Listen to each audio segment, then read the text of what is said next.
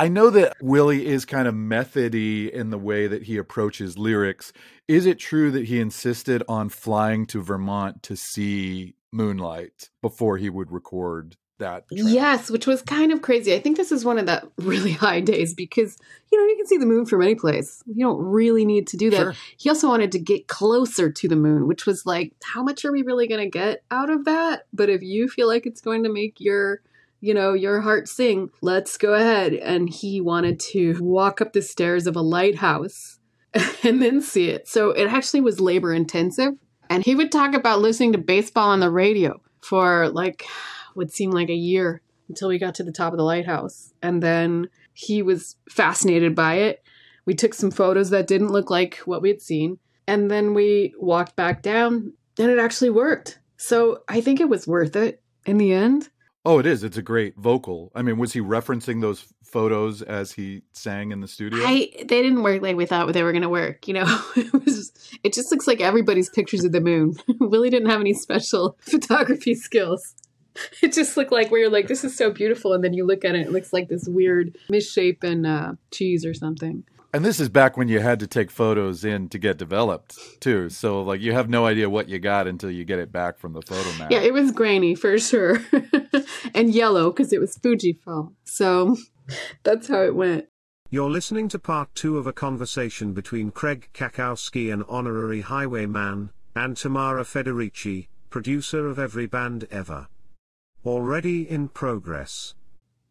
This is a little bit of a tangent, but it's because I want to know if you have the answer to this. We were both living in Chicago, and I visited Willie at one of his shows in the House of Blues. It was the first time I had ever seen, even though I'd worked with him for a long time, it was the first time I had ever seen women actually throwing their bras on stage to him.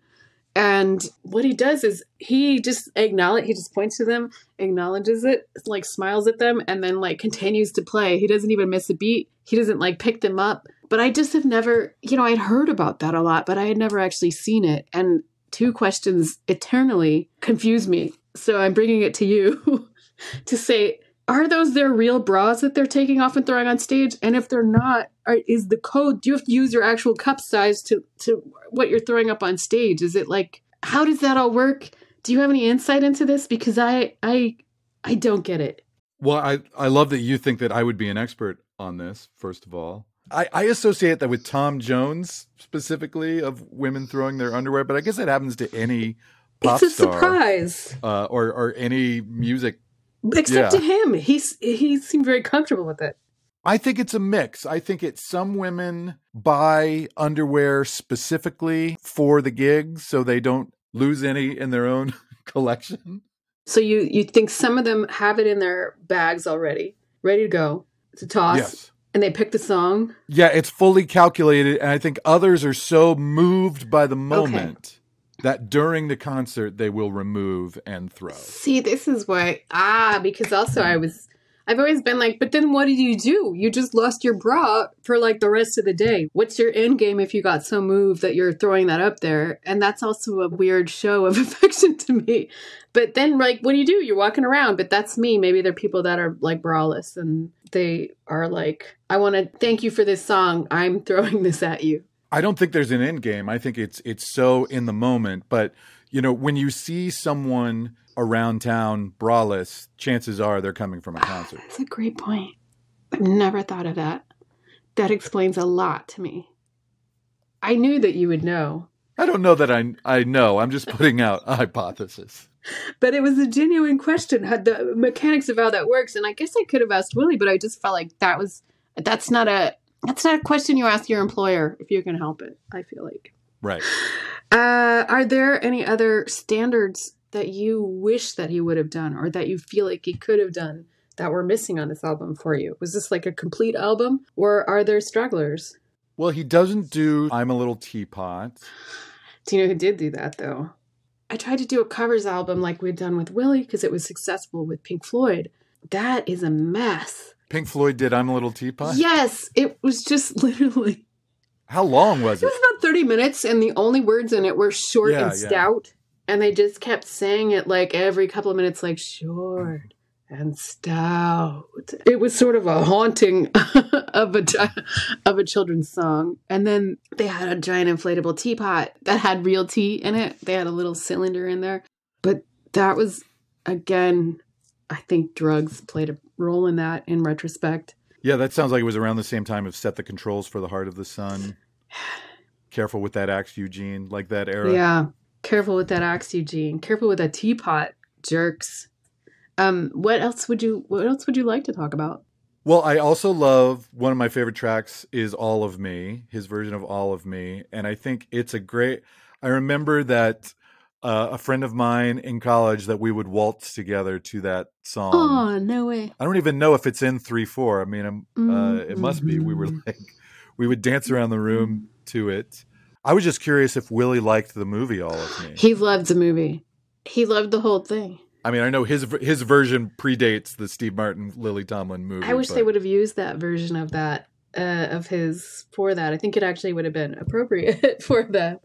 But he loved it. I mean, he loves Lily Tomlin. He loves Steve Martin. He was an amateur prop comic for about a week. He did 2 shows. I did not know in that. Texas. And the thing was, it was stuff where he really hadn't thought it out. He thought prop comic was you just bring up props that you haven't figured out a joke for. So he would just bring up a Kleenex box and be like, Kleenex box. There's not really a joke. No, there wasn't. The other thing was the first time he went up on stage, it was just boxes. So then it would be shoe box and then cardboard box. So it was this weird thing that we became kind of Dada by accident because it was like so missed the joke that it almost was the joke of like the box guy, but it wasn't quite. So it was just uncomfortable. I mean, say what you will about Carrot Top, but at least he has setups and punchlines. Yeah, it puts Carrot Top in a whole different category. That he's actually fashioned the props. I never thought that was the great part, the special part about Carrot Top. But it turns out there is a little bit of craft between cardboard box, other type of box. I mean, clearly Carrot Top cannot do what Willie does, but Willie cannot do what Carrot Top does either. And sometimes it's good to know what your lane is. The only other thing I wanted to mention was 2023. Here we are. Willie just turned 90, and he just got inducted into the Rock and Roll Hall of Fame. Is Willie rock and roll? I mean, Willie is definitely rock and roll, but that award was actually a lot of pressure on him. He wants to go more rock and roll right now after this, this country covers album. That's what Dolly did, right? She felt like she couldn't get into the Rock and Roll Hall of Fame until she recorded a rock album. They inducted her, but now she's put out a rock album. Is he going to do something similar? Yesterday he said, I want to do a Hurt thing, which means that song Hurt that Johnny Cash did a long time ago where he was covering the 9 Inch Nails thing. He wants to do something like that. He wanted me to go through the 9 Inch Nails catalog again, and I just felt like that's not the way you can do it. And so Willie's not going to do Head Like a Hole or March I don't think so. I think that's too close. Like he would do a great Head Like a Hole. But I feel like we've got to go in different territory. And he's just doing the rock thing right now because he's a little, colleague jealous of Hurt because that was Johnny Cash's big new hit for his younger viewers. And because Willie did that, I'm doing a hit. I'm going to have younger viewers. They're going to think I wrote it. So it's sort of, so we're struggling with what is going to be his, rock song. What he would do a great version of is I Want to Dance with Somebody, I think.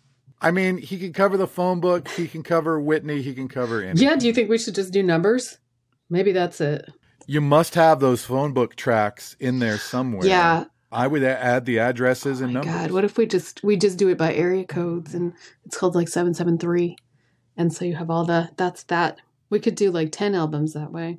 Oh, there's so many more numbers now. I guess the question is, would Trigger agree to play on that phone book album? Well, only Trigger can tell you that.